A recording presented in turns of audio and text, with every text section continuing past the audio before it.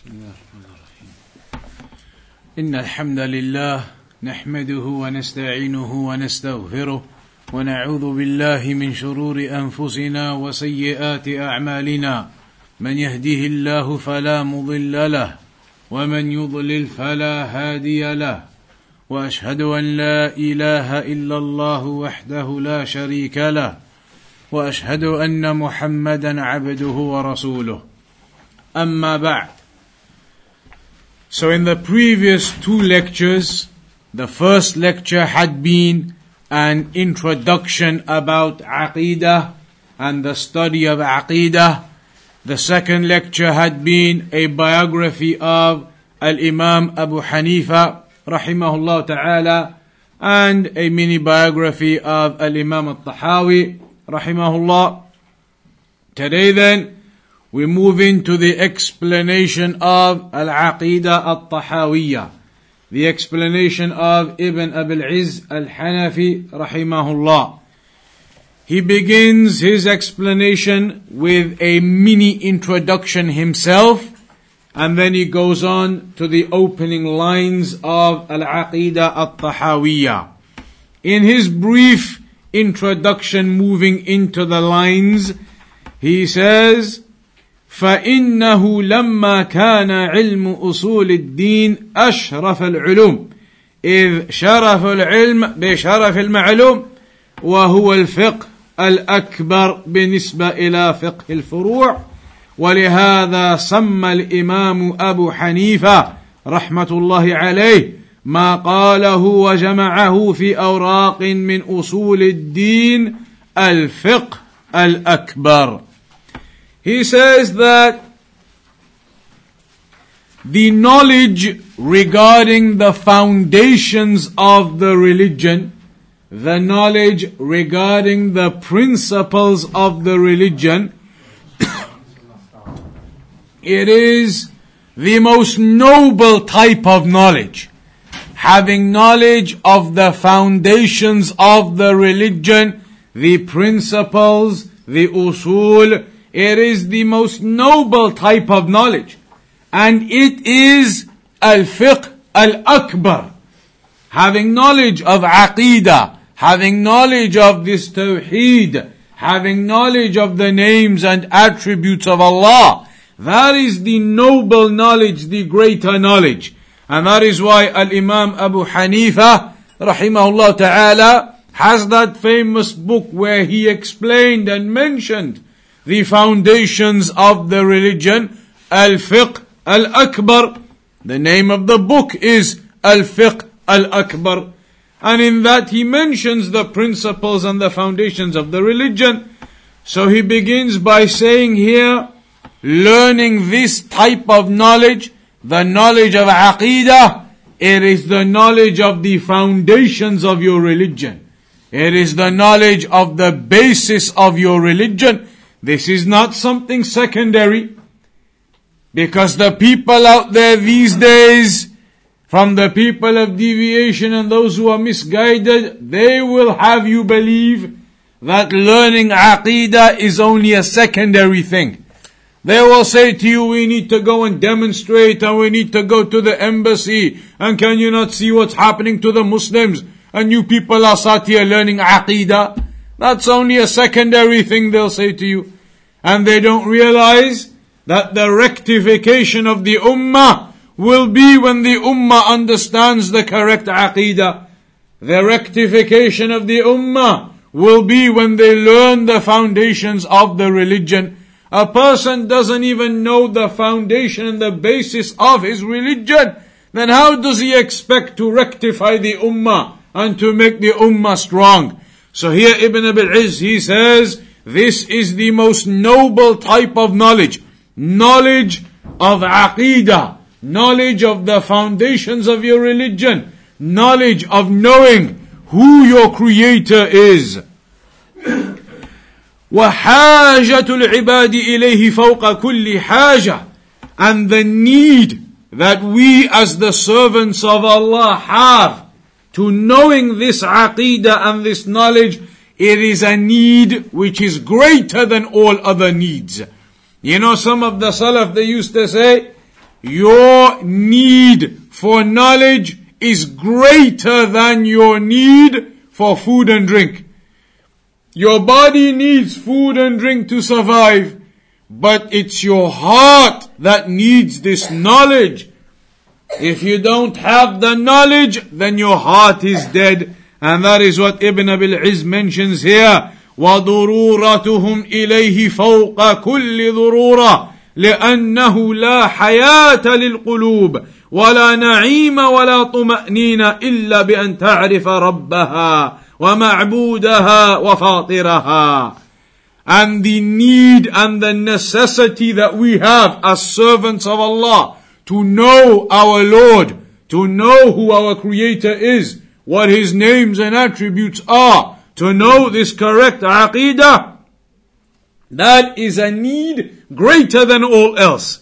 And there is no life for our hearts without that knowledge. And there is no blessing and no comfort or peace until our hearts we recognize and we know who our Lord is. Who is the one that we worship? Who is our Creator? بِأَسْمَائِهِ وَصِفَاتِهِ وَأَفْعَالِهِ. And that we know who our Lord is through His names, His attributes and His actions. The things Allah has told us in the Quran and the Sunnah that He does. وَيَكُونُ مَعَ ذَلِكَ كُلِّهِ أَحَبُّ إِلَيْهَا مِمَّا سِوَى وَيَكُونُ سَعْيُهَا فِيمَا يُقَرِّبُهَا إِلَيْهِ دُونَ غَيْرِهِ مِنْ سَائِرِ خَلْقِهِ. And our striving, our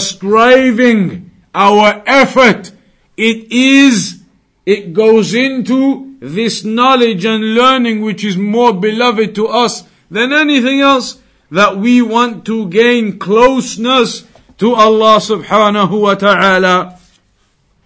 ومن المحال أن تستقل العقول بمعرفة ذلك وإدراكه على التفصيل، فاقتضت رحمة العزيز الرحيم أن بعث الرسل به معرفين وإليه داعين ولمن أجابهم مبشرين ولمن خالفهم منذرين.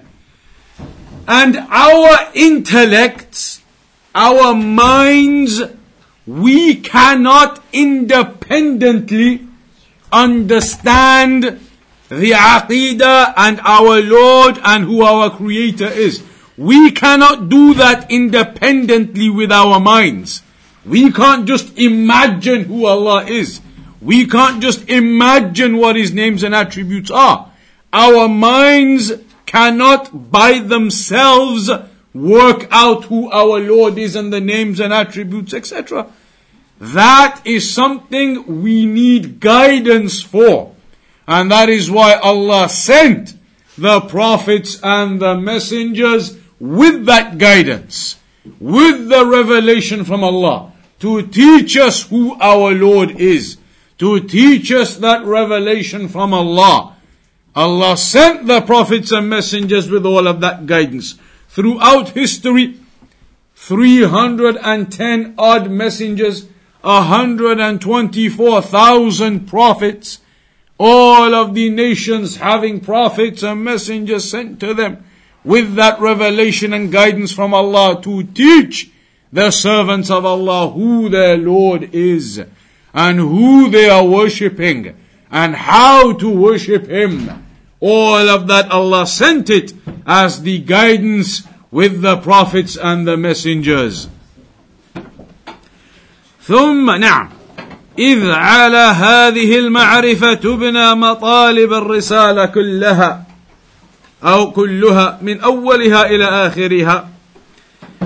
There are various types of things that we need to learn from the revelation that came to us.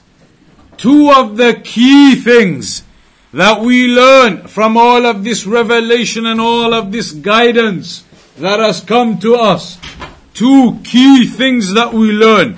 Number one, from all of the messengers and prophets that came and the guidance that came for us now, Muhammad sallallahu alaihi wasallam, and the Quran and the Sunnah, one key thing we take from all of that guidance is knowing and learning the path to Allah subhanahu wa ta'ala. How are we going to get to the pleasure of Allah subhanahu wa ta'ala? What is the path to salvation?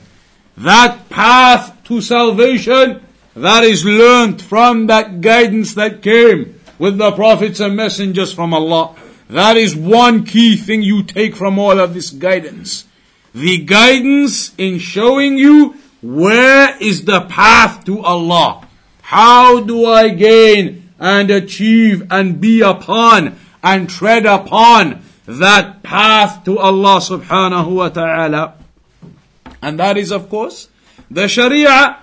Everything that legislation, the Sharia that Allah has given us, you implement and practice that. That is your path to Allah subhanahu wa ta'ala.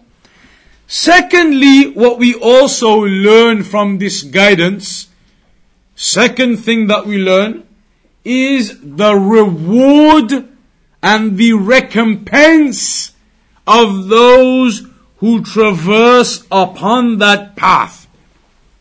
The great blessings that Allah has prepared for those who tread upon that path. The blessings of paradise.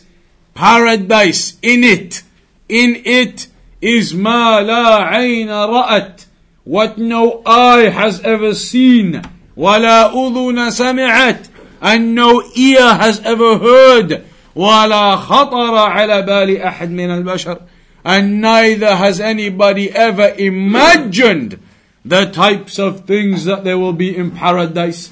All of that great reward that Allah subhanahu wa ta'ala has prepared for those who learn and understand and tread upon that path of clarity to Allah subhanahu wa ta'ala. So those are the two main things we're looking for in the revelation. Where is the path to guidance to Allah? How do we practice this religion, the Quran and the Sunnah? That is your path to salvation. Then also what we take from the revelation and what we see is the great rewards that Allah has prepared for the righteous. The great rewards that Allah has prepared for those who tread upon that path.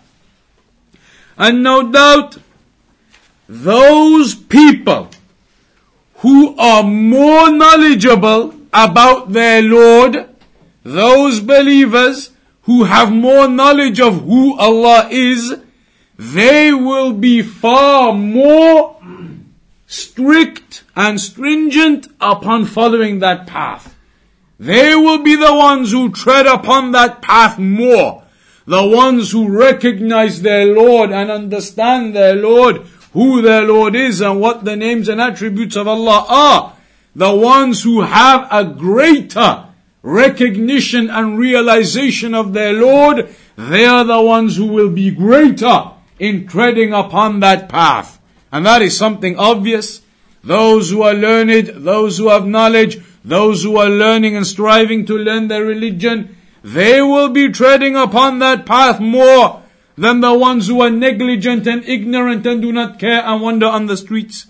Those who have greater knowledge of their Lord, they will be the ones who have a greater treading upon that path, because they will be the ones who have greater iman, greater practice of this religion. فَأَعْرَفُ النَّاسِ بِاللَّهِ عَزَّ وَجَلَّ أَتْبَعُهُمْ لِلطَّرِيقِ الْمُوصِلِ إِلَيْهِ. The ones who have the greater knowledge of Allah, they will be greater in treading upon that path of salvation. And that is why Allah mentioned in the Quran also, إِنَّمَا يَخْشَى اللَّهَ مِنْ عِبَادِهِ الْعُلَمَاءِ, that the ones who truly fear Allah are the scholars. The ones who truly fear Allah from His servants are the scholars, because they are the ones who recognize and know their Lord over and above and more than the common people. They know who their Lord is. They know the great rewards Allah has prepared, but they also know the great punishments Allah has prepared for those who do not tread upon that path. So their fear of Allah is greater than the ones who are ignorant of who their Lord is. Then Ibn Abil Izzi carries on and he mentions some more points regarding this Aqeedah and the learning of this Aqeedah. And he mentions فالواجب اتباع المرسلين واتباع ما أنزله الله عليهم.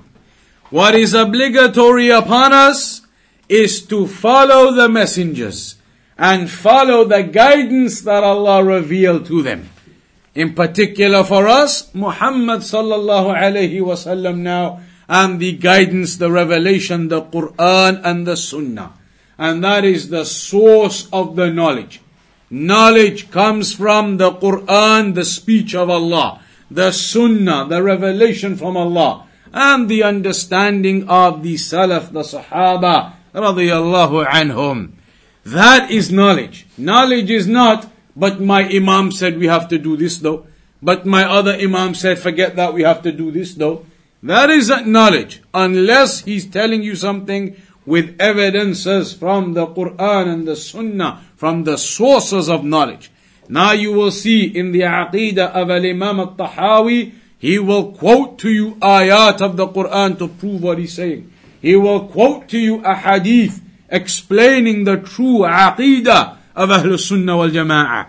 So what is upon us, Ibn Abi Izz al-Hanafi says, is that we stick to that guidance which has come, and the final guidance, khatamahumullah bi Muhammad sallallahu alayhi wasallam. The final guidance is sealed with Muhammad sallallahu alayhi wasallam. فَجَعَلَهُ آخِرَ الْأَنْبِيَاءِ.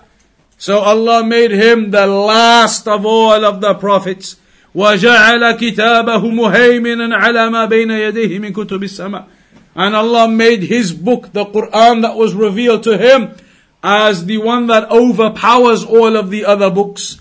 The Torah, the Injil, everything that came before, they are now under the Quran. The Quran is the one that is now followed and must be followed all the way until the Day of Judgment. Even when Isa alayhi salam comes back at the end of time, one of the great signs of the hour, when Isa alayhi salam will return. When he returns, he will not rule by the Injil that he was given. He will rule by this revelation of the Quran and the Sunnah. And in the other narration, the Prophet ﷺ said, even if Musa alayhi salam was alive and came back, he wouldn't rule by the Torah now, he would rule by the Quran now. So this is the book now, this is the final revelation now. وَجَعَلَ دَعْوَتَهُ عَامَّ لِجَمِعِ ثَقَلَيْنِ. And the da'wah of the Prophet sallallahu alayhi wasallam, this final revelation, it is a revelation that was sent to all of mankind and jinn.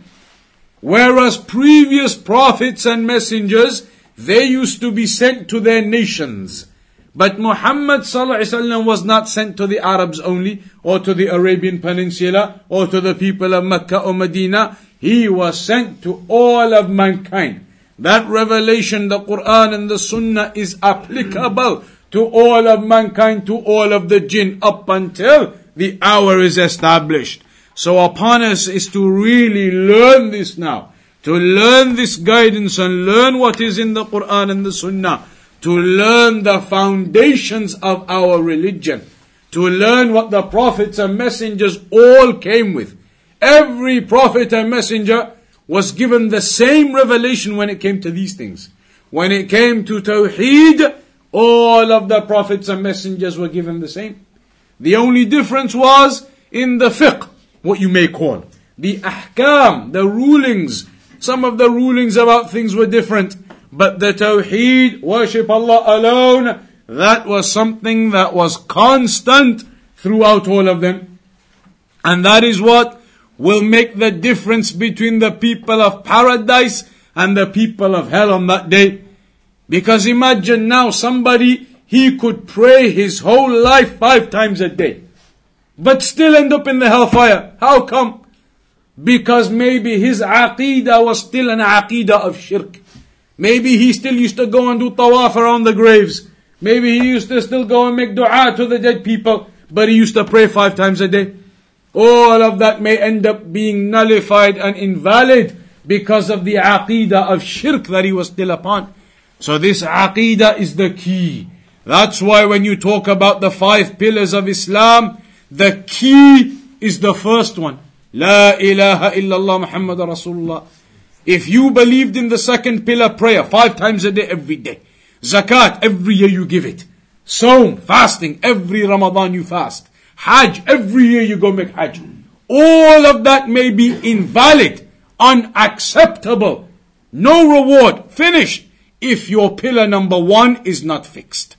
If La ilaha illallah, the Tawheed, you do not have that fixed properly, you can do the other 4 pillars all your life and they may not be accepted.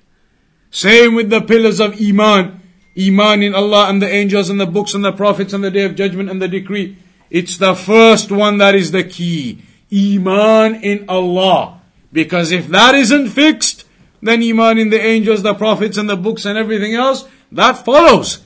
You have to fix the key. The Tawheed, La ilaha illallah. The Iman in your Creator, your Lord, in Allah. Then all of the rest, they follow under that. So here now we begin with the opening line. You'll notice in some of your texts, the opening page talks about how this is the aqeedah of Al-Imam Abu Hanifa and the aqeedah of his students, etc. That is like an introduction into it that tells you that this is the aqeedah of Al-Imam Abu Hanifa, the aqeedah of the Hanafi students. This is the aqeedah that they wrote and that they taught. So that is mentioned, you'll notice in some of your texts at the beginning. That then tells you, and it shows you, that this is the aqeedah of Al-Imam Abu Hanifa and the students of Al-Imam Abu Hanifa. That is there in some of your texts at the beginning. But the first line of the aqeedah itself then is the line where Al-Imam Al-Tahawi says, نقول في توحيد الله معتقدين بتوفيق الله إن الله واحد لا شريك له. He says that we say, Al-Imam Al-Tahawi is now going to start talking to us about this aqeedah. So he says, نقول, what we say about our aqeedah, what we say is, في توحيد الله, about the tawheed of Allah. What we say, meaning what we believe regarding the tawheed of Allah, mu'taqideen, having iman and belief in that, بتوفيق الله, with that success that Allah gives us in understanding that. What we say regarding that is, firstly, Inna Allah wahidun, indeed Allah is one, la sharika lahu, no partners to him. He is one with no partners and no associates. Ibn Abil Izz al-Hanafi says regarding that line of Al-Imam Al-Tahawi, he says, At-Tawheed awwalu da'wati ar-rusul. Notice how Al-Imam Al-Tahawi, the very first thing he begins with is that point telling you that as far as we're concerned regarding Tawheed, then it is our belief, our aqeedah, that Allah is one with no partners. That is the first thing he begins with. That is exactly the same as La ilaha illallah Muhammad Rasulullah, the Shahada, testifying that Allah is one. So he has begun with the core. He has begun with the basis. He has begun with the foundation of Tawheed and Islam. The foundation of the first pillar of Islam, of the Shahada. So Ibn Abil Izz comments on that and he says, Tawheed, it is the first da'wah of all of the messengers. All of the messengers, all of the prophets, when they were sent to their people, they began calling their people to worshipping Allah upon Tawheed as the first thing, including Prophet Muhammad sallallahu alaihi wasallam. At the time when the Prophet sallallahu alaihi wasallam was sent, were the people drinking alcohol? Some of them. They used to. Did they used to fornicate? They used to. Did they used to maybe steal? They used to. These sins existed when he was sent to them. True? Absolutely. But did the Prophet sallallahu alaihi wasallam begin the da'wah by telling people, stop fornicating, stop drinking alcohol, stop abusive speech with your tongues? Is that the type of thing that the Prophet ﷺ began the da'wah to them with? Not at all. Even though these are great haram things, they are big haram things, these types of actions, major haram, alcohol and fornication and these things and various things like that. However, the Prophet ﷺ didn't begin with those things, telling them stop this and stop that and stop this. He began by rectifying something which was far more serious. Rectifying the issue of Tawheed and Shirk in their hearts. Because they were upon Shirk. They were upon the worship of idols and many gods and deities. That was the key to the rectification.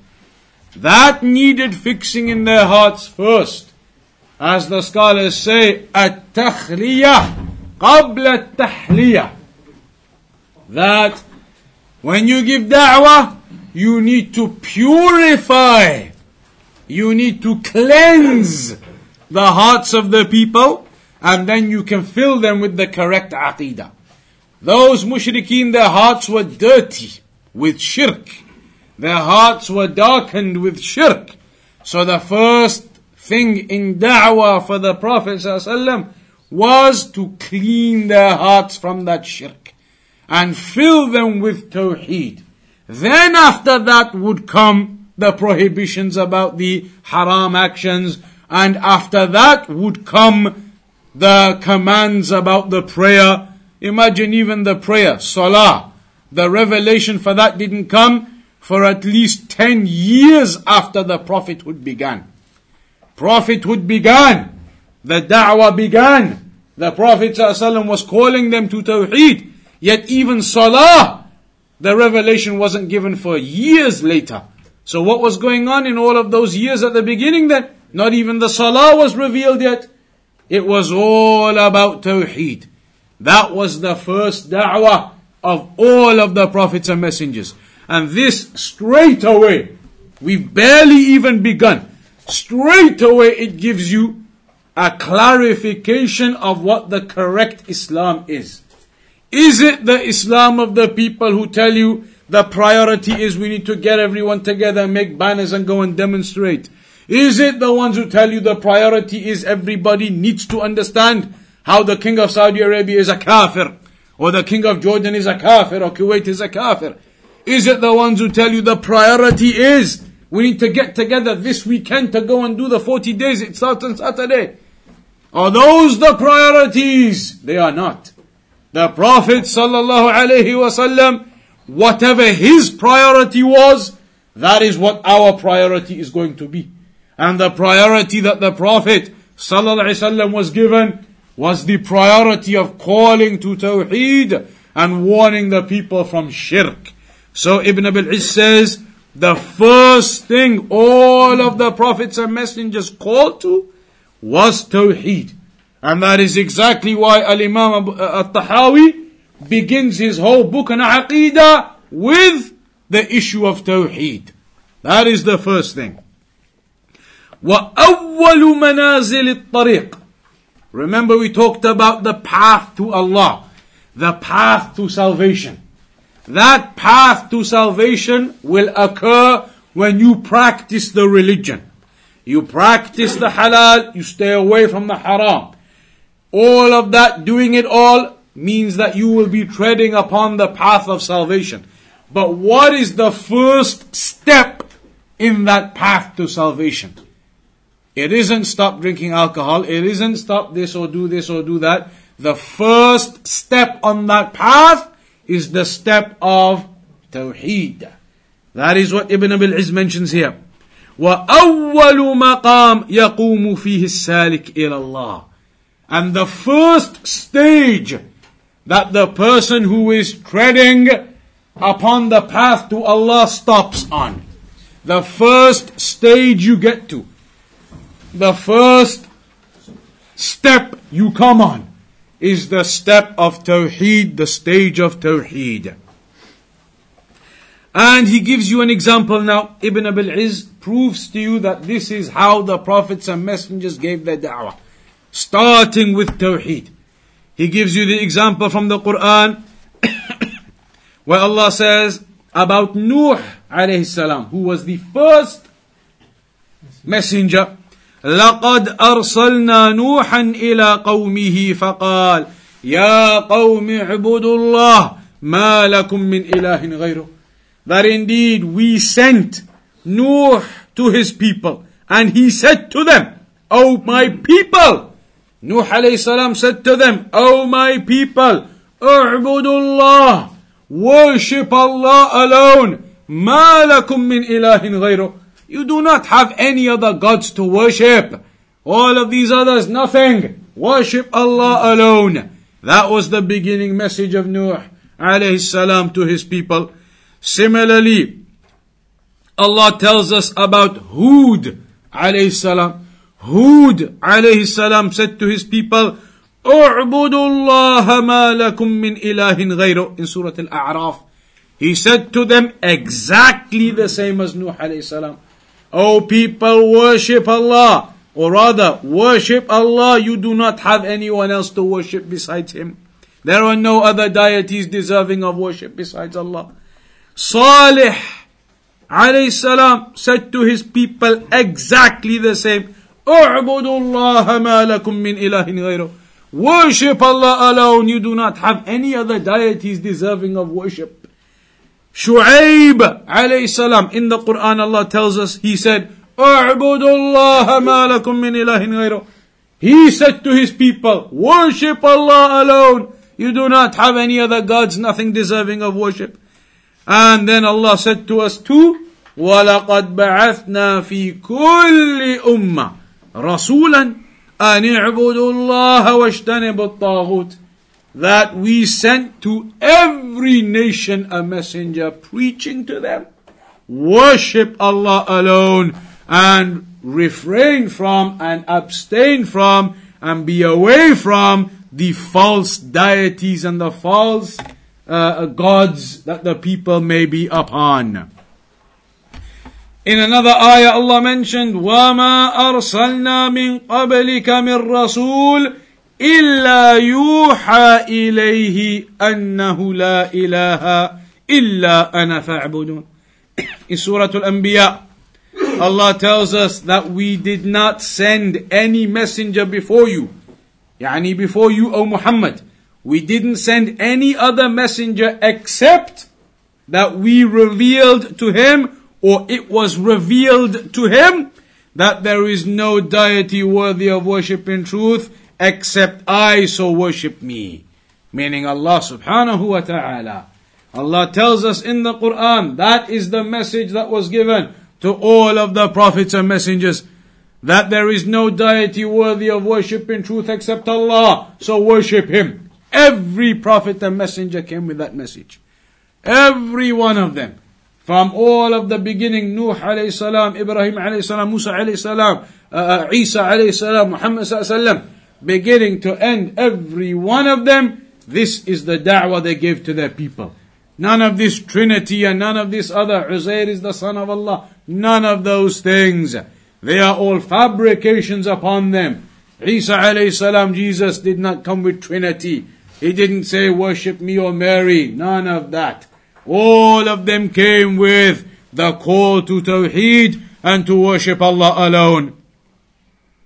لهذا كان الصحيح أن أول واجب يجب على المكلف شهادة لا إله إلا الله.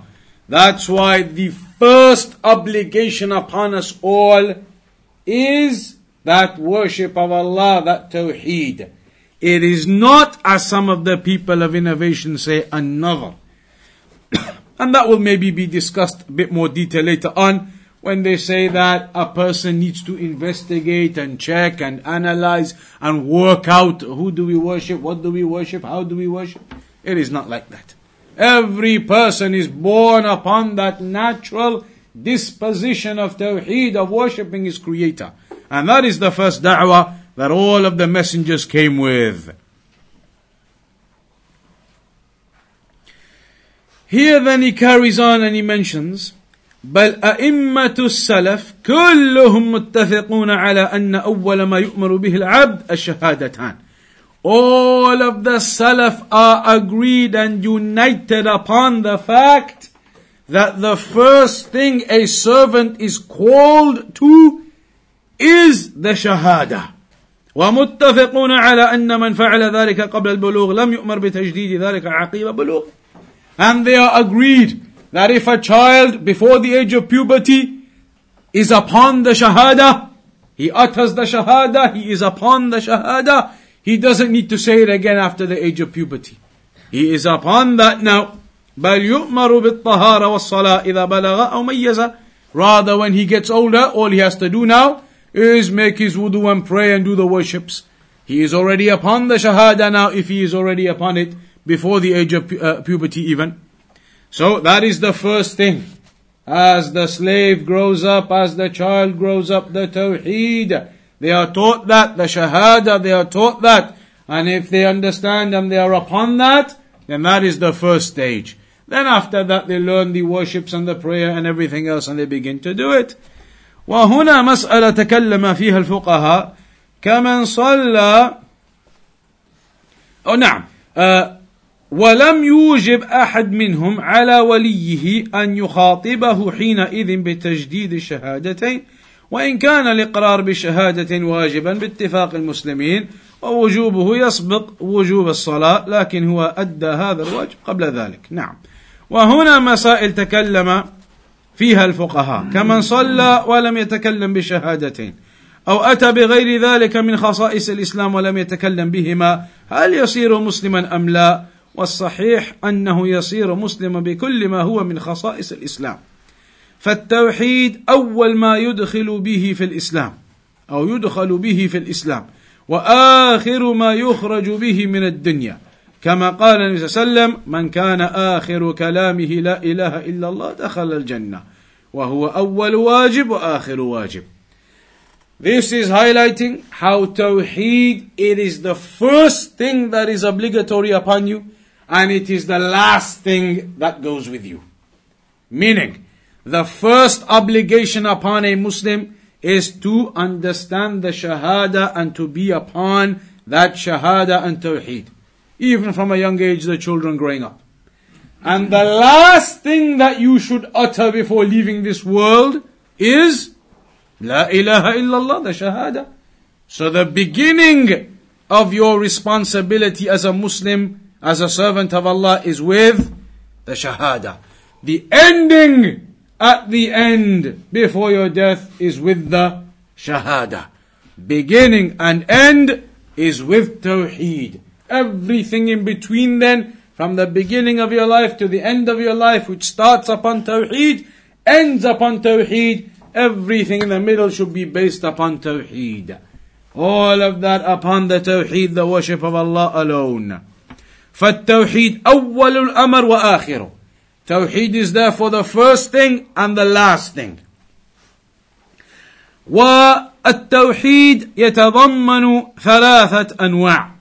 And this Tawheed, it incorporates three types. Because remember, Al-Imam Al-Tahawi, his opening line was, we say about the Tawheed of Allah, our Aqeedah regarding that is, that Allah is one with no partners. He is now explaining, Ibn Abil Izz, the oneness of Allah, that Tawheed has three aspects to it. That Tawheed, that oneness of Allah has three aspects to it. One aspect is in Ar-Rububiyyah, and that is the oneness of Allah with regards to His actions. So Allah created the earth and the universe. Allah is one and alone in the creation of all of this universe. Nobody else participated or aided Allah in doing that. Allah gave life and death and created the beings alone. Nobody else participated in that. Allah sends down the rain and the provisions and the rizq alone. Nobody else aids or participates or has any share in that. Allah controls everything in the universe and what happens in all of creation alone. Nobody else has any say in that. All of these things are actions done by Allah that we consider Allah, we believe, have aqeedah, that Allah is one and unique in all of that. Tawheed al-Rububiyyah. Then also, Tawheed al-Uluhiyyah, al-Ilahiyyah. That we make Allah single and unique. We single out Allah with all of our actions now. Our actions, our worship, whether it is worship upon your tongues, recitation, dua, dhikr, worship upon your limbs, physically, hajj, prayer, or worship in your hearts, every type of worship, we single that out to Allah alone. Allah is one, no partners, anybody else deserving of this worship of ours. Tawheed al-Uluhiyyah. And thirdly, the Tawheed of al-Asma' wa-Sifat, the names and attributes of Allah. That Allah is one and unique in His beautiful and perfect names and attributes, what we will be discussing throughout this book, insha'Allah. So those are the three categories of Tawheed when we talk about the oneness of Allah subhanahu wa ta'ala.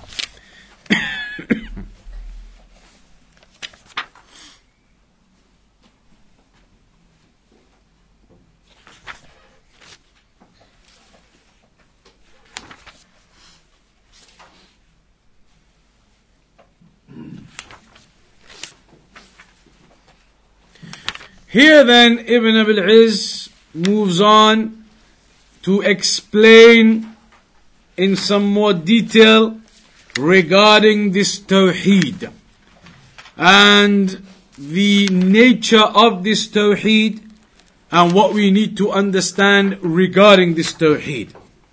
So he mentions that throughout time, people have obviously corrupted this very basic principle. And many people have gone astray on this very basic principle. The first line of Tahaawiyah, Tawheed. And many people have gone astray on the issue of Tawheed. Before we even get into any of the rest of the book.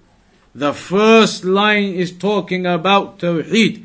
He tells you here, Ibn Abil Izz, he says that many people, they were corrupt in their Tawheed regarding Allah subhanahu wa ta'ala. You have the example of the Christians. The Christians began to make this idea of the Trinity. النصارى القائلون بالتثليث فإنهم لم يثبتوا للعالم ثلاثة أرباب ينفصل بعضهم عن بعض بل متفقون على أن صانع العالم واحد ويقولون باسم الأب والابن والروح القدس إله واحد. They who began to say that the God is three in one, three but one, and they began to say the Father and the Son and the Holy Ghost. And so this Trinity concept that they came with, it is something that is contradictory in of itself and contradictory to the core of Tawheed and what Tawheed is. Because now they have split one deity into three, despite claiming that it is still one. And so that is a contradiction in of itself. Other groups, they went astray regarding these affairs, and other people in history. He gives the example of Pharaoh. Pharaoh and his claim to the people that he is their Lord, he is the Rabb, And that was a claim that he made, and in reality, of course, he knew that he was not the Lord of creation. And so there are many types of deviation like this that occurred throughout history.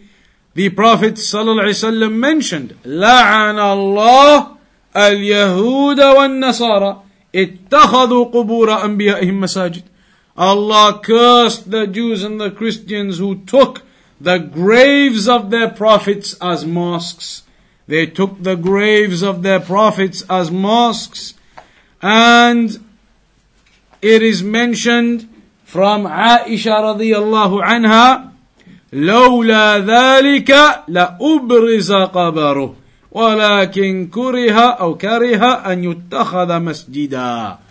Was it not for this reason that people would come and take the grave of the Prophet ﷺ as a place of worship, then the grave would have been made open and apparent and everybody can go to it. But it was not made like that. And the Prophet ﷺ actually made dua to Allah, do not allow my grave to become a place of worship, people coming and doing shirk. And was it not for that, it would have been left open. In the hadith of Aisha it mentions. But it was not left open like that. And there are other narrations that highlight this too. And it mentions that the Prophet ﷺ said about the people of the past, أولئك إذا مات فيهم الرجل الصالح بنوا على قبره مسجدا. That they used to be people, when one of their righteous ones died, one of their big righteous people died, they would bury him in the actual place of worship. They would bury him in their place of worship, their building of worship. And that is something you see right now in the Muslims too. Do they not? Some of the groups of innovation who have become misguided over these issues of Tawheed, because of their level of respect and love for their great Imams, when a great Imam of theirs dies, they bury him not in the graveyard, in the mosque or in the vicinity right there at the entrance or somewhere of the mosque. Do they not do that? Absolutely they do it. They did it in Birmingham just a couple of years ago. I forgot the name. In Birmingham, probably some of you know that big mosque, one of the mosques. The Imam died and they buried him there in the foyer area or somewhere just next to it, and there didn't take him to the graveyard. This is what they do. The Jama'atul Tabligh, in fact, one of the first ones, the founder, you could say, the name of which is Muhammad Ilyas. He's buried where? Where is he buried? In a graveyard somewhere? Or in that place of worship? In the place of worship. And this is something common, you see. Many places in the Muslim world, they have the burials of these great Imams, as they say, and maybe they were, but they bury them in the mosques, in the corner, in the foyer, in the corner down there, in the mosques. They don't take them to the graveyard. That's exactly what the Prophet ﷺ said about the people of the past. When the big ones used to die amongst them, they used to bury them in the places of worship.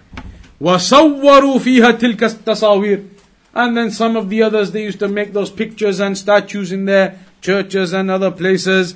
And أُولَٰئِكَ شِرَارُ الْخَلْقِ عِنْدَ اللَّهِ يَوْمَ الْقِيَامَةِ. They are the most evil of people with Allah on the Day of Judgment. In another narration, إِنَّ مَنْ كَانَ قَبْلَكُمْ كَانُوا يَتَّخِذُونَ قُبُورَ أَنْبِيَائِهِمْ وَصَالِحِيهِمْ مَسَاجِدَ. That those who came before you, the Prophet ﷺ said, they used to take the graves of their prophets or the graves of their righteous ones as mosques. They would build the mosques on top of their graves. أَلَا فَلَا تَتَّخِذُوا الْقُبُورَ مَسَاجِدَ. The Prophet ﷺ then said, but be aware, don't take the graves as mosques. Do not build the graves and mosques on. Graves there and the mosques there. Do not do it like that.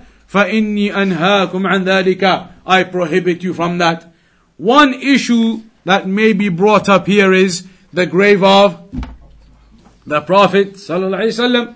We know that the grave of the Prophet ﷺ initially was absolutely separate from the masjid. It was in the house of Aisha radiallahu anha, but that was right next door to the masjid. That's how it used to be in those days. very small. Medina was very small in those days compared to what it is now. So the house of the wives of the Prophet ﷺ, they were right there at the side of the mosque. So he was buried in the house of Aisha, radiyallahu anha. Then after that, as time went by, the mosque expanded and expanded. More Muslims, expansions. They carried on expanding all the other directions. But they couldn't expand in that direction of the house of Aisha, because that would mean they'd have to go around the grave of the Prophet ﷺ in there. So they didn't go that way. Eventually it got to a stage where there was so much pressure, Muslims increasing numbers, Medina growing, they had to expand in that direction. So the ruler at the time, this was after the Sahaba, the ruler at that time made the decision, we're going to have to go that way. We'll block off the grave as it's blocked off now. All walls to the top, you can't see anything. Just from the front, where you give the salam, you can see. Everything is blocked off. Made the decision, we'll block it all off, and we're going to have to expand that way, for the sake of expanding the mosque. The scholars at the time generally didn't agree. They said we shouldn't, because it will cause confusion to people, and people may not understand. But the ruler decided we need to expand, it has to expand, we're under pressure, so he did it. Built the walls around, closed it off, and expanded. So even now, initially, there was nothing about the mosque and the grave together at all. Separate. Only through later years of pressures of expansion, they ended up blocking it off and expanding around it that way too. But even now, the dua of the Prophet ﷺ stands. When the Prophet ﷺ made dua that Allah does not make his grave a place of worship. And it isn't. Nobody can go there and start doing any prostrations. Security guards will pick you up straight away. Nobody can go there and start doing any other type of shirk or anything to the grave of the Prophet ﷺ. Security guards will remove you straight away. Any of the other sides can't do a thing. Huge walls blocking it all off. So that is not a doubt you should bring that the grave of the Prophet is in the mosque. It was not, and it was not like that. And even now it is absolutely prohibited to do anything. No shirk is going to occur there. The guards will stop you straight away and remove you. So that is not a doubt you should bring. What we know is that it is absolutely impermissible to build mosques on top of graves. That you have a grave and you say, we're going to build our mosque on top of the grave of our righteous Imam. Is that how it happened with this instance? Not at all. It was no choice, the ruler thought. Or that they purposely bring their Imams and bury them in their mosques. Is that what happened here? Not at all again. So that is not an example that can be used. That is where we'll round off this opening lesson. That first line of Al-Aqeedah Tahaawiyah talking about Tawheed. And then we'll move on, inshallah ta'ala, to the following lines as we go along every Sunday now. Next week, inshallah ta'ala. So we'll conclude upon that for tonight. وصلى الله على نبينا محمد وعلى آله وصحبه أجمعين.